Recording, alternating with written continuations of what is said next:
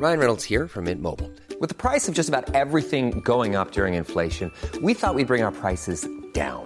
So to help us, we brought in a reverse auctioneer, which is apparently a thing.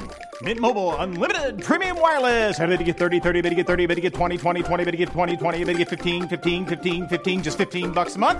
Sold! Give it a try at mintmobile.com/switch. $45 up front for 3 months plus taxes and fees. Promo rate for new customers for limited time. Unlimited more than 40 gigabytes per month. Slows full terms at mintmobile.com.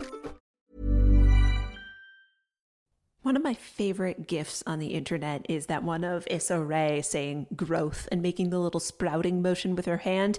Just think of that as the entire context for me talking about Jane Austen.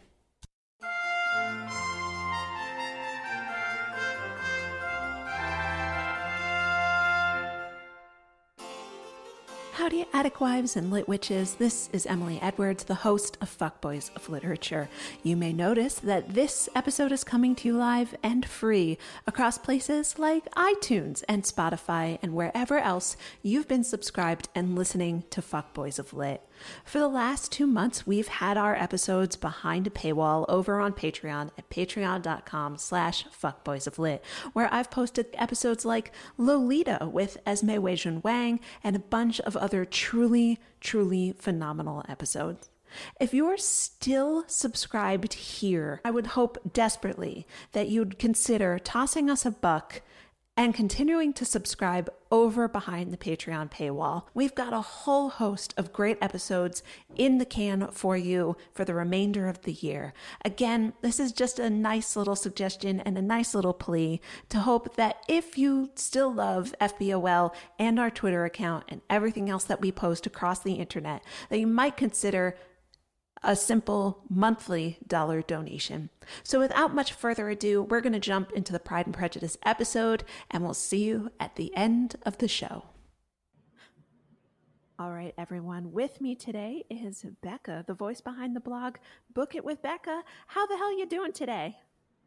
I am doing really well. You know, the world is crazy and hectic, but any day I can sit down with someone and talk about a book, that's a good day for me. Yeah, you know, I have found definitely over like the last year and a half especially that like the almost normalcy of sitting down and having like a book club chat with someone a couple times a week has been really a very calming effect.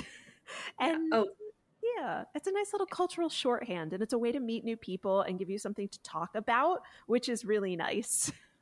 Yes. I mean, as an awkward little girl growing up, books have just been a great way for me to form connections with people and get me out of my shell when I don't really know how to talk about, you know, like, oh, where did you go to school and things like that. Yeah, I completely agree. Like, I'm actually like one of the shyest people I know. And I think that would probably surprise a lot of people who only know my voice from the show, because it doesn't seem like I'm very shy, but I am actually. This is terrifying, but you seem like a very nice person. And today we're going to talk about what I think is possibly the internet's favorite book. You might be onto something there.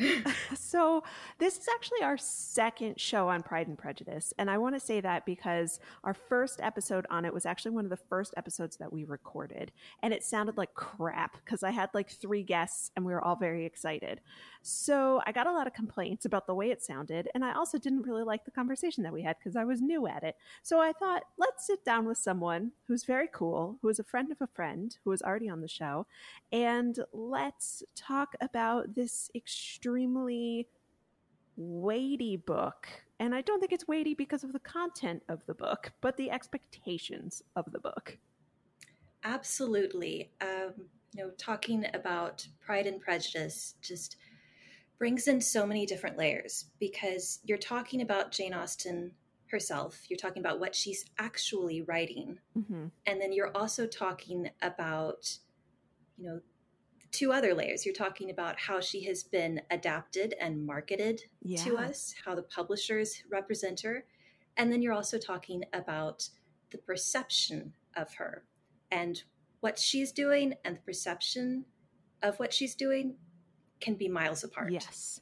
I think that's really, really, really astute, because when I read Jane Austen, it feels like an old text to me, because, you know, it's got all the social rules of the Regency era.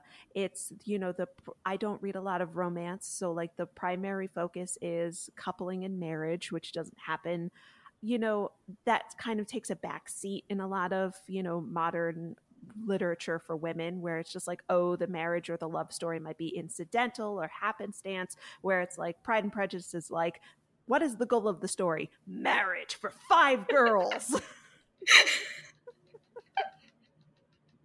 Oh, I'm dying.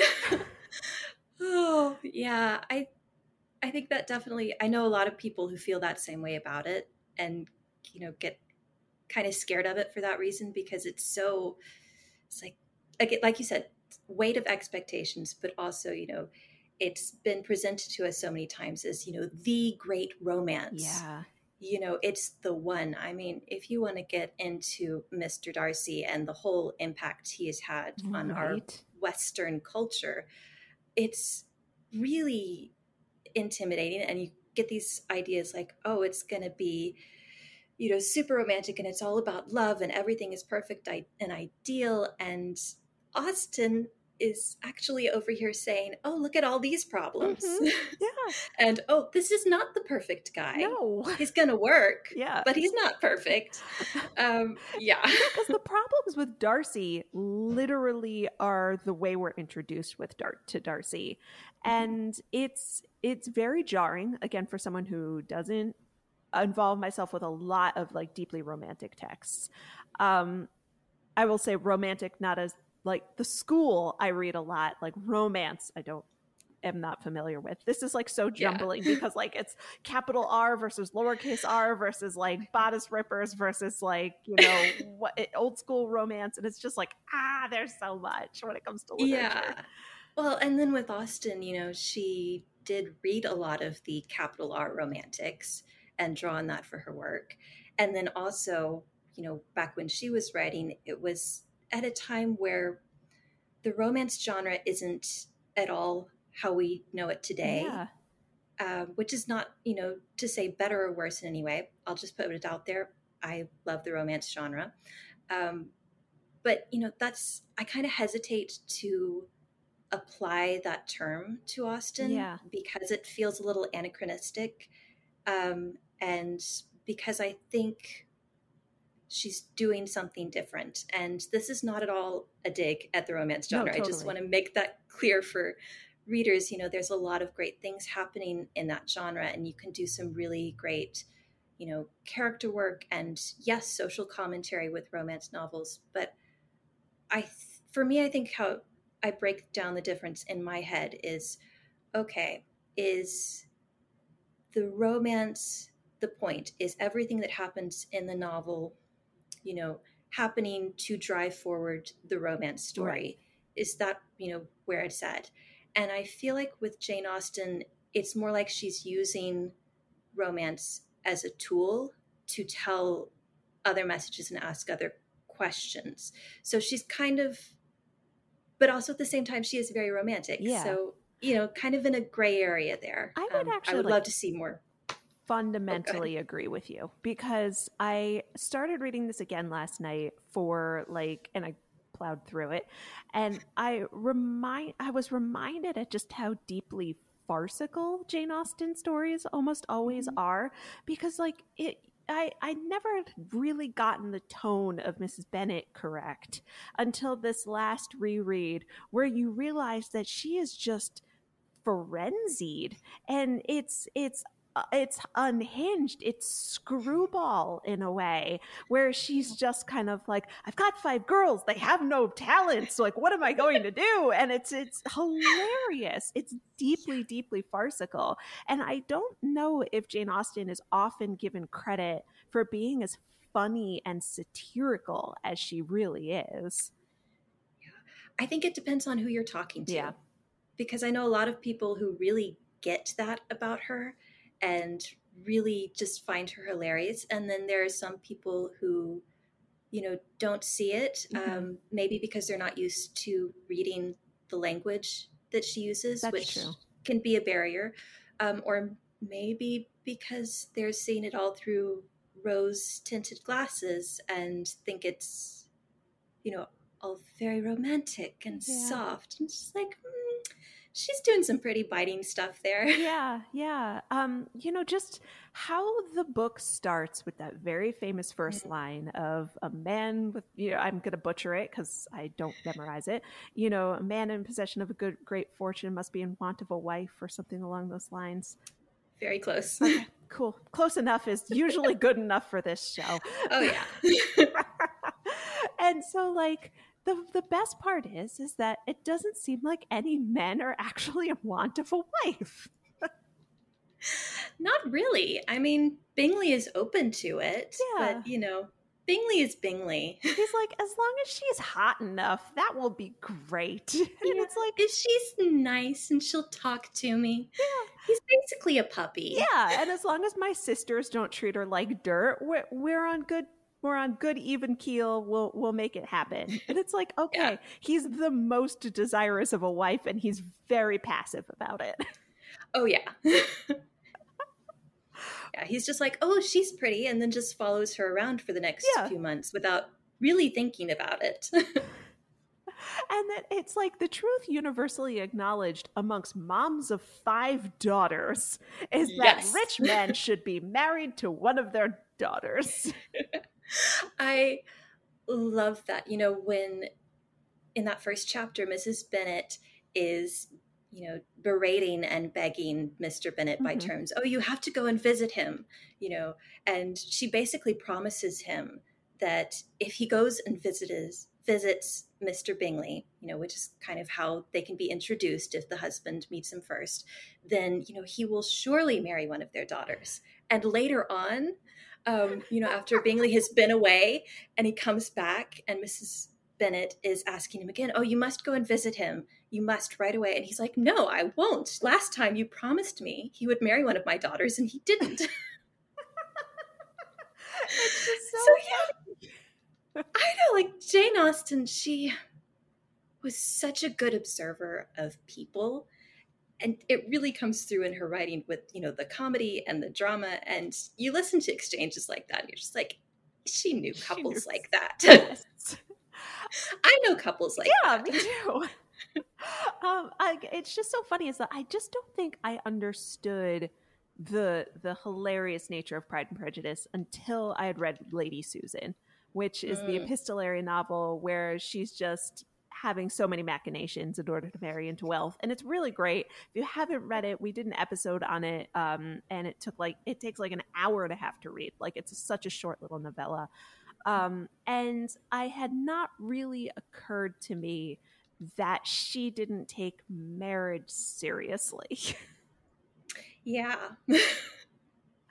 And you have someone like Mr. Darcy who does not want to marry Pot. I don't think he does. I don't think he's really thought about it. Yeah. I mean, his aunt is always going on about, oh, well, naturally, you're going to marry your cousin, which gross. Yeah. But he never really gives any indication that he's looking or interested or anything until Elizabeth shows up and he's like, oh, she's kind of pretty and she's interesting. Mm-hmm. And then he just fights it the whole step of the way. So no, I don't think he's particularly interested in an attachment of any kind. Yeah, it's revealing that he doesn't seem to want a lapdog. Like, he doesn't want a wife who's just going to sit there and fawn over him, because I think that's too much attention. Yeah. But at the same time, like, the fighting the tooth and nail, to me, I feel like Mr. Darcy, after doing this show for like a bajillion years now, Mr. Darcy is up there with one of the big fuckboys of literature. Oh yeah. Yeah, for sure. And I think a big part of that comes from, it's weird because I think a lot of his fuckboyishness comes from a place of wanting to help people who matter to him, mm-hmm. and caring, and just the problem is he thinks that he's right. Right. That's where the fuckboyness comes in. He thinks that he's right, and he thinks that he has the right to do something about it. So, it's kind of different from other fuckboys where they're just doing their merry little thing and leaving disaster in their wake. And no, he is very intentionally, thinking things through, but just totally wrong about it. Yes. Like, you think of fuckboys of literature and you think of someone like Lord Byron, who's just like party hardy, let's go hard. I'm going to literally like vandalize the Sphinx with my like name when I go to Egypt. Like, that's some bullshit behavior. But yeah. Darcy isn't that fun. Even after he starts to like Elizabeth, he's not that much fun. He's like the epitome of staid and responsible, and, he is the respectable English gentleman. But he's just wrong. And he's just wrong. He keeps causing trouble. Like, he starts off at wet blanket and then like slightly just moves to damp sweater. And it's just like such a bummer. Sorry.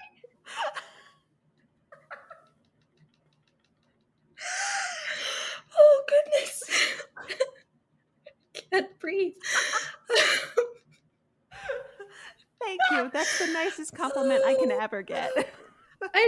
I love that description. Wow. Oh, goodness. Yeah, he really doesn't change that much in material ways, through the novel. I think he does get a little bit smarter and he learns a few lessons, but he's still essentially the same person. And, as we see in the final few chapters, it takes a really long time for Elizabeth to kind of get him used to being laughed at. Yeah. Which is just like, oh, wow, he must be really staid and repressed if he can't take a little bit of teasing. Yeah, seriously. Like, I'm a very sensitive person. So usually if anybody's like, I once got very upset when a friend of mine told me that like the shirt I was wearing had like a loud print. And I was like, oh my God, I'm just like that sensitive. But yeah, you're not supposed to be that sensitive if you're the one person for like 50 circular miles who's making 10 grand a year. Like, you're the alpha dog here, man. Yeah. Oh my goodness. But that's one of the things that I really love about him too. So, while I will quibble with people saying that Darcy is the romantic ideal upon whom we should base all romantic ideals, we're going to come heroes, back to that. Oh yeah, we're going to come back to that. I really love him as a character, as Austen is actually writing him, because he is very, like, just hilariously awkward. Like, the man does not know what to do with himself. Yes. Or how to talk to people. There's this bit I noticed for the first time when I was rereading this the past week or so, where it's very early in the book and he has just started to realize that he's kind of attracted to Elizabeth, but still thinks it's, no biggie. Yeah. And they're at some party or dinner or something. And it says that, like he had started to become interested in talking to her. And as a step toward doing that himself, because he didn't know how, he started to go and kind of stand on the fringes of other conversations she's having with people and just kind of like a total creeper. But, because he doesn't know how to talk to the girl, even though he is like the most powerful man in the room. So he's just kind of like going and hoping that if he stands on the edge there, maybe he'll somehow get drawn into the conversation, which is hilarious and sad, really but also sad. Yeah, but also really relatable, because I have been that person who's just like, I don't have anyone to talk to here, but I kind of know these people, so I'm just going to go stand by them while they're talking and see if something happens. Hope to God I can interject and say something that's not humiliating. Yeah, and that's how I go to parties. Right? Yeah, but unfortunately for him, Elizabeth already hates him, so she thinks he's just there to criticize, and things happen. God, I wonder why she thinks that. Oh, I can't imagine why. He's not handsome enough to tempt me. Oh my God. Like, that is just one of the meanest things I think has ever been written. It's like, it's worse than physically hurting someone. Yeah, and he says it so casually too. I mean, Darcy has no game. None. And he has manners in the sense that he is educated and knows how things go, Mm-hmm. but not in the sense that he actually knows what he should and should not say. Right. Or, how to at least act nice to people that he doesn't particularly like. Right. Like he could have just said, I'm not feeling well. That's why I'm not dancing. Just like, Or, I don't dance. That's perfectly acceptable. yeah. And I mean, he's talking to his friend, Bingley, who is, as far as we know, his best friend. So, it should be enough for him to say, Bingley, I don't really know anyone. He does say that. Yeah. He does say, I don't know anyone. And, just leave it at that. Yeah. But, when Bingley says, oh, there's Jane's sister. She seems nice. He didn't have to say anything. Yeah. He could have just said, Thanks. I'm good. Yeah. Yeah. I mean, it is a little bit improper in that society to leave a girl as a wallflower when there's already a shortage of men. Right. But, it's okay. He can do his thing. Just don't be an ass about it. Like if it was in London, I feel like there would be like, this is really not cool. But like they're out in the sticks. This is not, the most formal situation. Nobody's wearing a brand new dress. Like it's okay. It's okay. But like, man, he just goes straight for the kill on that. And it doesn't make a ton of sense. I think it just goes back to the fact that he is very socially awkward. Yeah. He does say a couple of times, I'm not comfortable with people that I don't know. Mm-hmm. There's one really great passage where he says, I have trouble talking to people with whom I am not on familiar terms. Yeah. Because, I cannot catch their tone. I don't know what is going on. And I feel like that is really interesting character work and actually a really relatable part of his character. Yeah. And, it's not ideal, it's not romantic, but it's something that happens. I feel like a lot of us can relate to that. And he just... when he is not comfortable, he does not show to best effect. Yeah. All of this is all the characterization is happening, 250 years before we've had open discussions about like anxiety disorders and autism spectrum disorders. And so it's like, it's nice to know that kind of personality and those sorts of personality traits were acknowledged or at least seen by people, maybe just Jane Austen.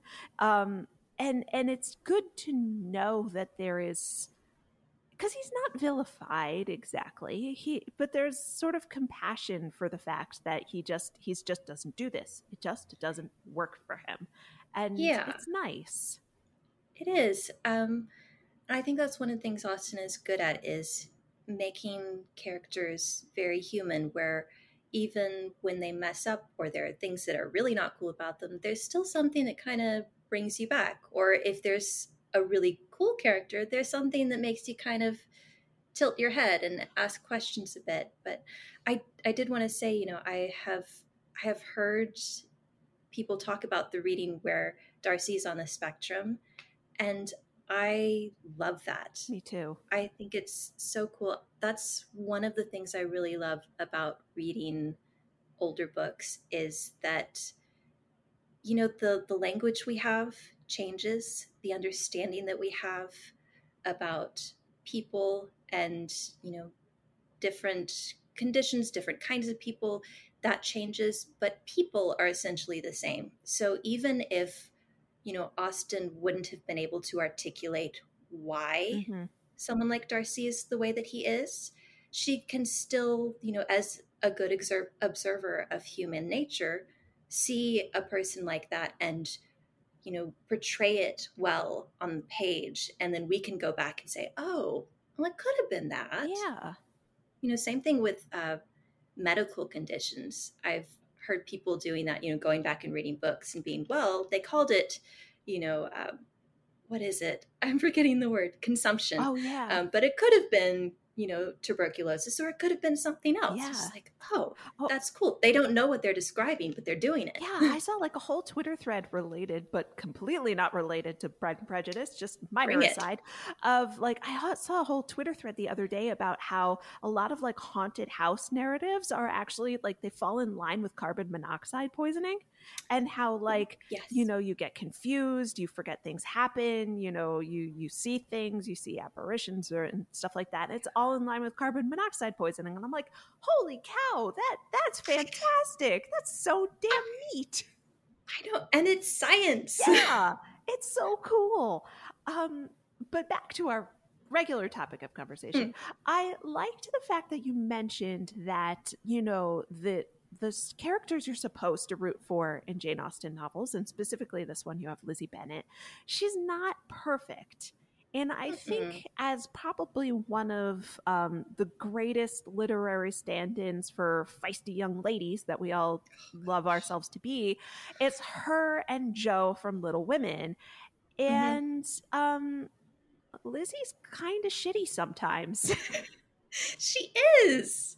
She's very shitty sometimes. And, she has this whole arc of, starting out as the feisty young woman and then realizing, oh, I was so caught up in my own cleverness that I didn't actually know how to judge people properly. Like grumps. Can I get really nerdy? Oh, go for it. Yes. I love really nerdy. Okay, so this is something I noticed this time, and I want to go back and reread it again to confirm that what I think I saw is actually what I saw. But as I was reading, in the first part of the book, the first 2 volumes, I think, there's a lot of talk about, so-and-so appeared, had the likeness of, seemed to be a lot of talk about how people seem, how they look, their appearances, seemed like a gentleman, seemed affable, amiable, all those things. And then in the final, arc, really after she gets the letter from Darcy, it seems like Austen is shifting more to concrete language. She's saying Definitely. Elizabeth saw, she observed, so it's shifting from Elizabeth, impressions. Accepting those first impressions and, those appearances to actually looking at a person and thinking about what they're actually doing and who they actually are, instead of just getting caught up in her own ideas of it, which impressions, the original title was First Impressions, and you can really see that throughout the novel. Hey everyone, I've been on the go recently. Phoenix, Kansas City, Chicago. If you're like me and have a home but aren't always at home, you have an Airbnb. Hosting your home or a spare room is a very practical side hustle. If you live in a big game town, you can Airbnb your place for fans to stay in. Your home might be worth more than you think. Find out how much at airbnb.com/host. Millions of people have lost weight with personalized plans from Noom. Like Evan, who can't stand salads and still lost 50 pounds. Salads generally for most people are the easy button, right? For me, that wasn't an option. I never really was a salad guy. That's just not who I am. But Noom worked for me. Get your personalized plan today at Noom.com. Real Noom user compensated to provide their story. In 4 weeks, the typical Noom user can expect to lose 1 to 2 pounds per week. Individual results may vary. That's brilliant. I think obviously, you have the parallel maturation of Lizzie and Darcy, of growing up and growing together, which is it is really lovely and it is very romantic. But it is important for people to remember that Lizzie starts out childish and petty as, as much as like she's not perfect, which I think is one of my biggest frustrations with how the book is perceived, thanks to maybe adaptations and proliferation into society. Whereas I feel like a lot of people want there to be like the perfect lady who was wronged and then, got the husband in the end. And it's like, hold up, dial it back. Yeah, that's actually the sort of thing that Austen is working against a little bit. More obviously in Northanger Abbey, which is very much, a send up of the Gothic novels, the pure young maiden. Yeah. And she's just like, no, Catherine is very sensible and plain, and she doesn't think about things in such dramatic terms. But with Pride and Prejudice, yeah, it's very subtle character work, really good growth, but yeah, we tend to think of her as also, the ideal woman. And it's just like, no, what makes her so wonderful is all her flaws and her ability to learn from them, to realize that she was wrong. She made a mistake, and then really look within and, adjust herself accordingly. It doesn't make her a different person. It doesn't take away from all the wonderful things we love about her, but it makes her stronger and more beautiful, as a person inside. And I think that makes her, an even more aspirational figure than if she were just like, nope, she's right and Darcy's wrong and he has to learn from it, which he does, but it's not one-sided. They both have to grow up. Yeah.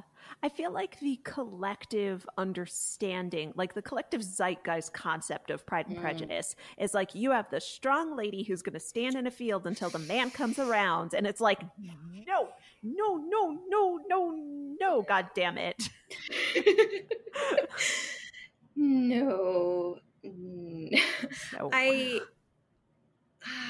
really love Pride and Prejudice, and like I said, I love the romance genre, but I think that zeitgeist, that cultural perception really has created some uncomfortable and problematic tropes in, not just romance genre novels, but, romantic comedy films, things like that, where we set Elizabeth and Darcy as the template for bickering and enemies to lovers. And, you can follow that really well, or you can not, because you don't see the nuance of it. You make her too perfect and feisty and sassy and, always right. And you make him too brooding and romantic and, just misunderstood, which it's not. I don't think anybody misunderstands Darcy. I think there's like an expectation that he's not going to meet or inclined to meet.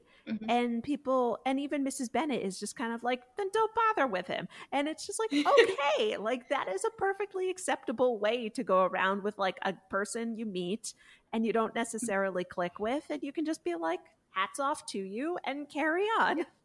Well, except Mrs. Bennet is incredibly rude to him. Mrs. Bennet is trash, and I kind of love her.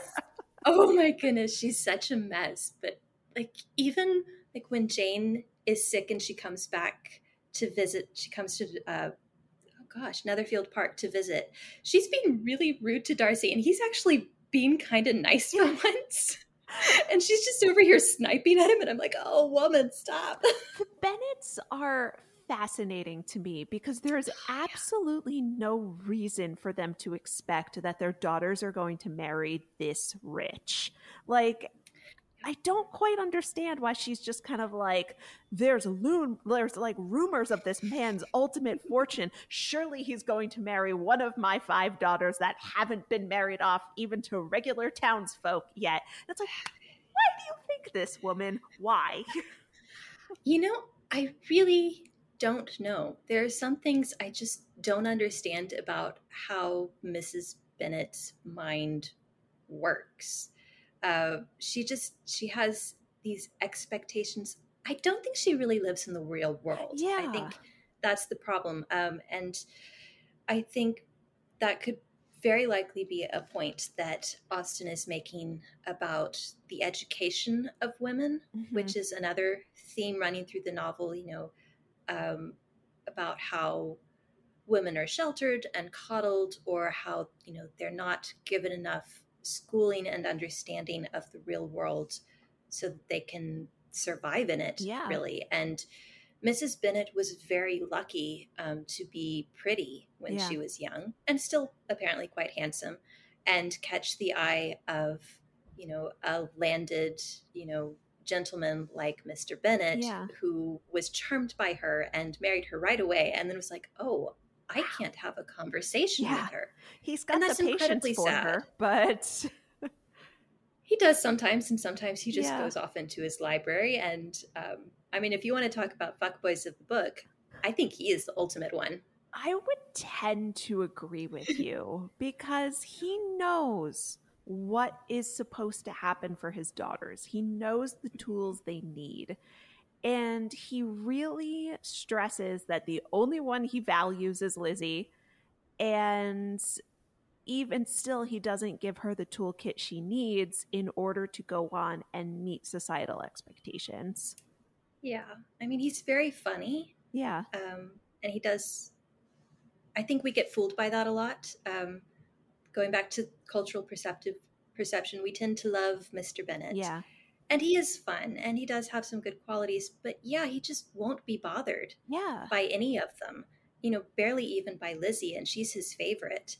There are so many times in the novel where he needs to step up and do something, whether it is internal or external within the family, and he doesn't, because it's too much trouble. It's annoying. It's a bother. Yeah.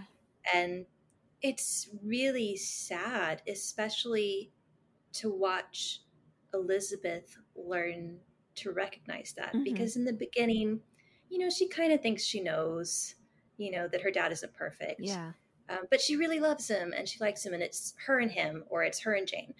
But then as the novel goes on, she really becomes aware of how her father's behavior is just as damaging as her mom's in a lot of ways, and how he too has really failed his daughters by not looking after them, by not being more engaged, by not being firmer when he needed to be firm, as with Lydia going to Brighton, and putting his own comfort first. And you can see that it devastates her. Yeah. And that's another big part of her growing up. And she doesn't have a big dramatic fuss about it. She doesn't go crying on the moors. Right. But it hurts her, and she feels it. And she feels, she's able to recognize that ripple down effect that, 2 decades of that kind of behavior has had on her family and her sisters, and what, disaster that can lead them to. Yeah. It's so gutting when you realize that really Lydia's downfall, for lack of a better word, is honestly because of neglect. It's honestly because she's like the youngest, and everybody's just focused on getting Jane and Lizzie off their hands, and they can't even really bother to remember to parent their last kid. Yeah, it's neglect, and it's also overindulgence from Mrs. Bennet, because she is Mrs. Bennet's favorite. And Mrs. Bennet is not the best influence. She can't really guide her, and everyone else just kind of writes her off. Kitty follows Lydia's lead, and she's just kind of given her own way. And the girl is 15. Yeah. She's so young. That's something Oh, go ahead. Oh, no, it's so far away from the age of consent in that time, which was 21, not even 18, the age of maturation. And it's just, she's such a baby. She is such a baby.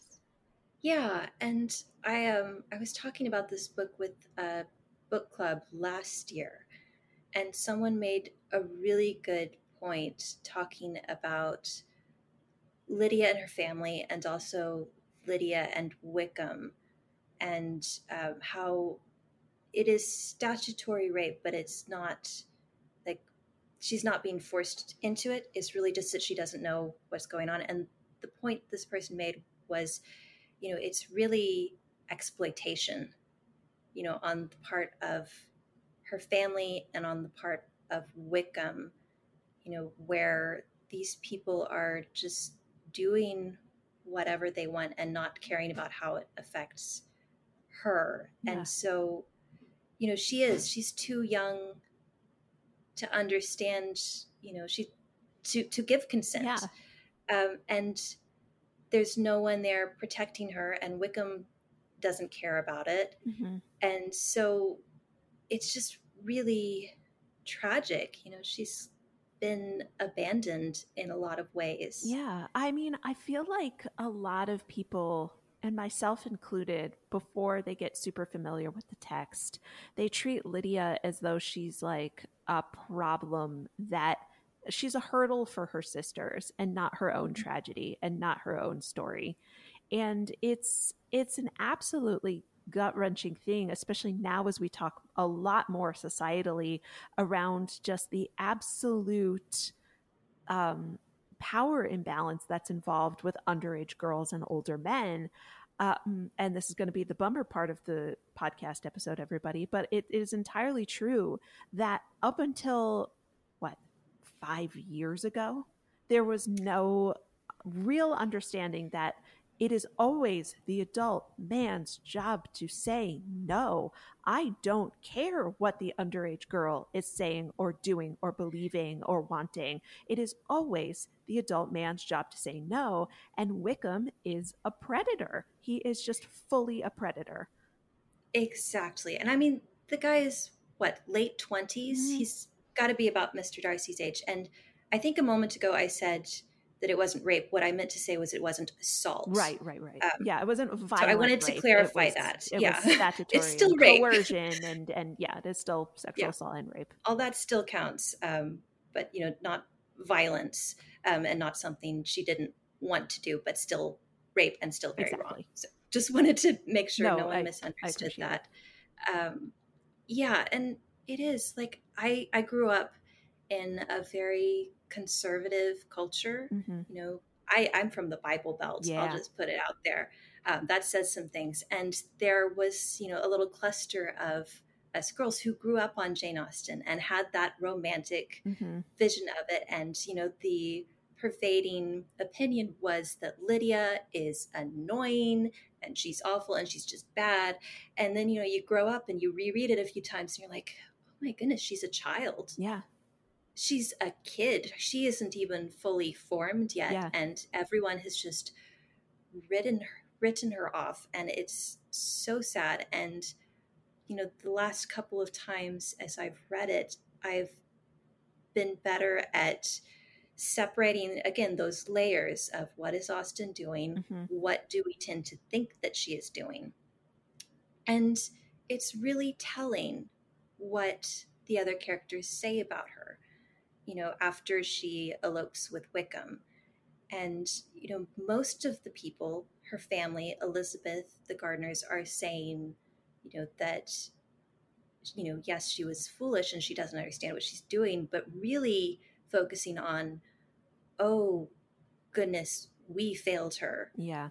Her parents, this wouldn't have happened if her parents had been more involved and, a little bit stricter with her, just so that she wasn't running wild among all these soldiers who are so much older than her. Like, oh my goodness, danger.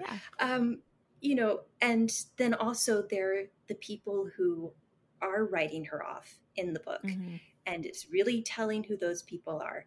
It's Lydia to an extent, not as bad as the others, but still a little bit there, and Lady Catherine and Mr. Collins, who says it would be better if your daughter had died.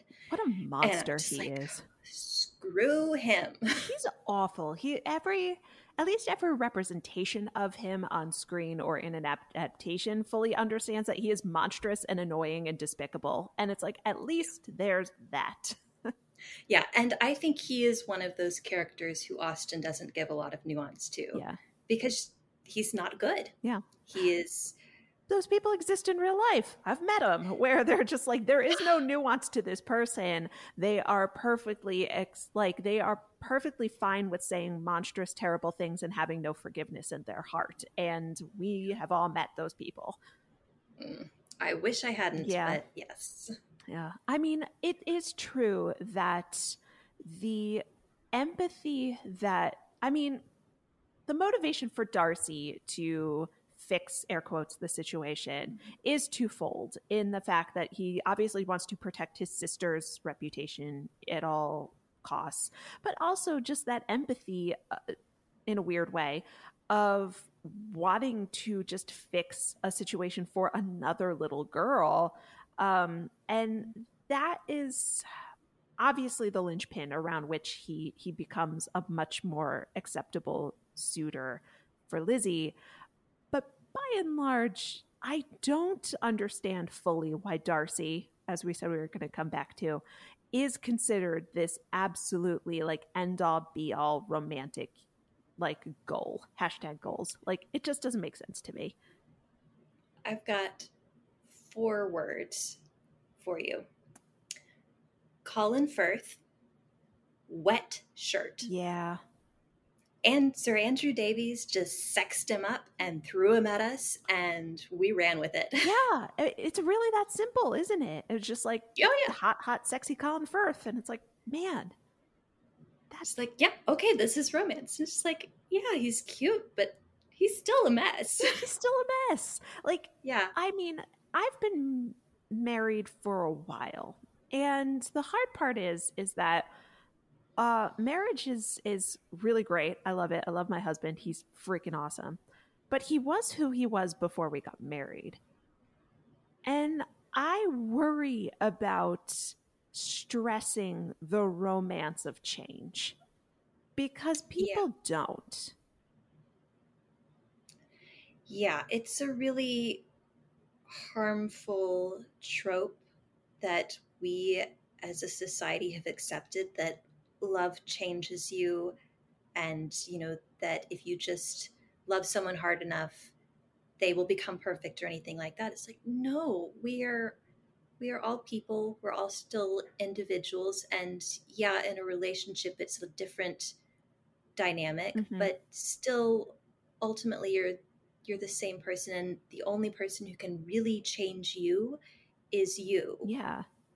Not another person. And we've really accepted that idea that just the right woman can change a man, and that's so damaging. It leads so many people to choose the right, or rather the wrong partner, because they think, oh well, I can fix them. Yeah. And no, you can't. You're just gonna hurt yourself trying. Yeah.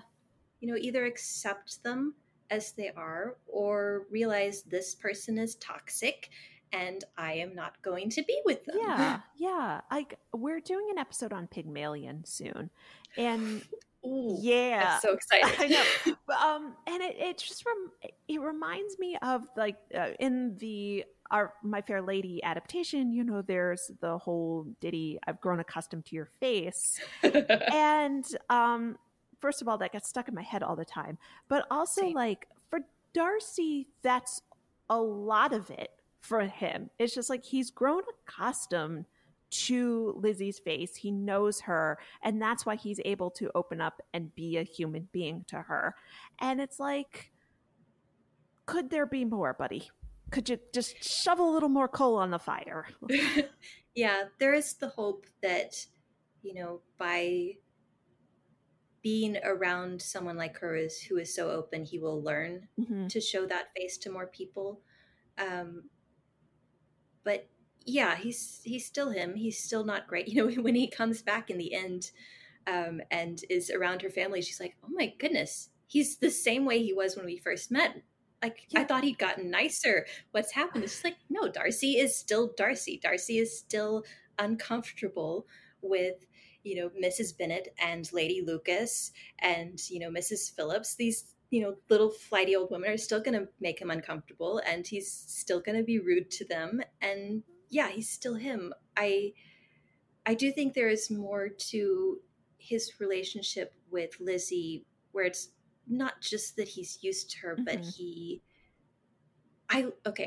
I love this idea that Austen has running through Pride and Prejudice of, how we don't value women enough. Yeah.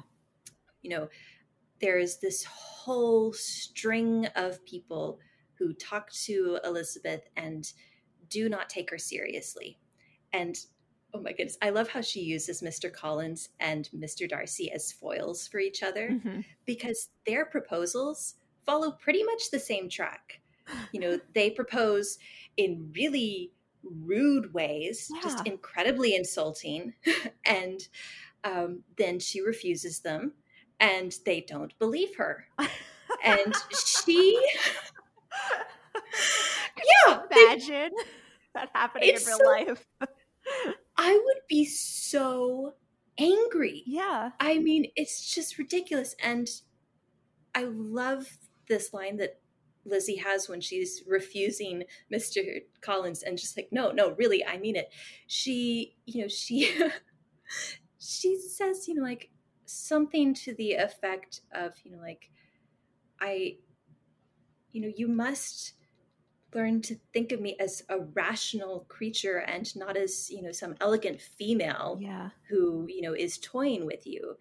And, that's a really strong idea, that women really are or can be, even if they are not always educated to be, as we see with Mrs. Bennet and Lydia, but they are capable of rational thought.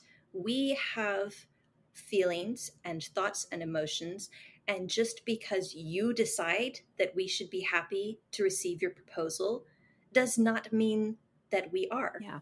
You can't just assume that we're going to be happy about any proposal that comes our way. Yeah.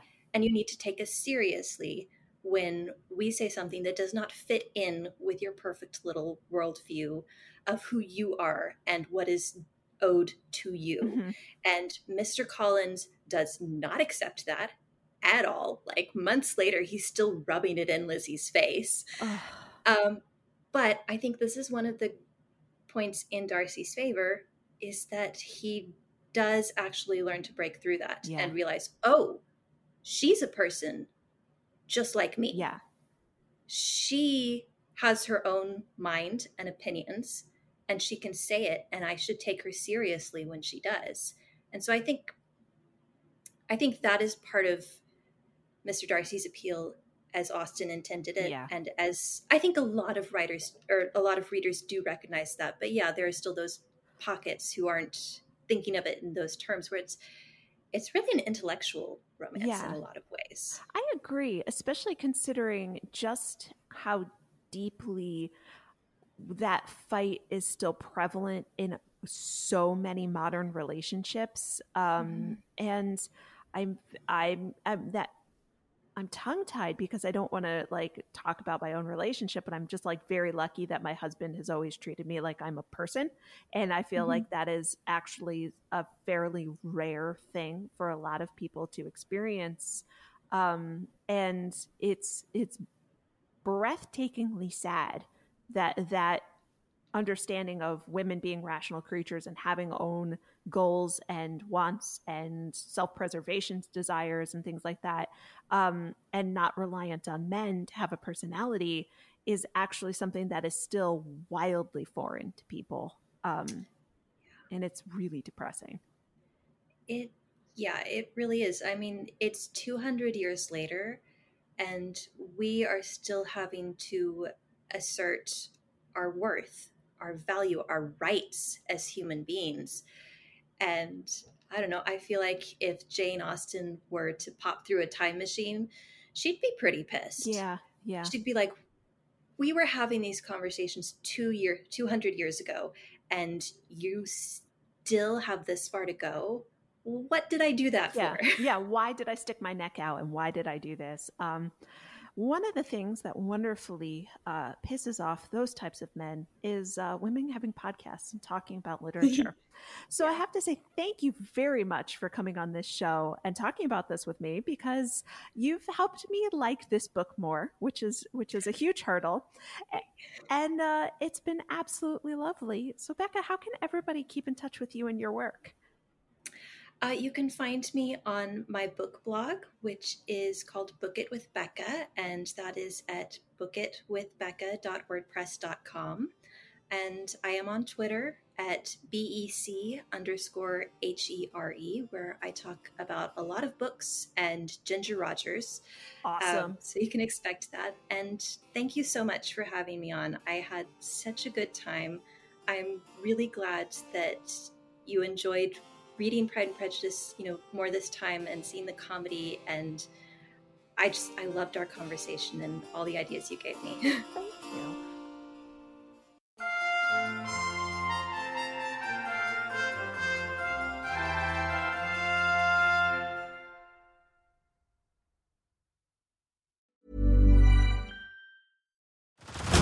Head over to Hulu this March, where our new shows and movies will keep you streaming all month long.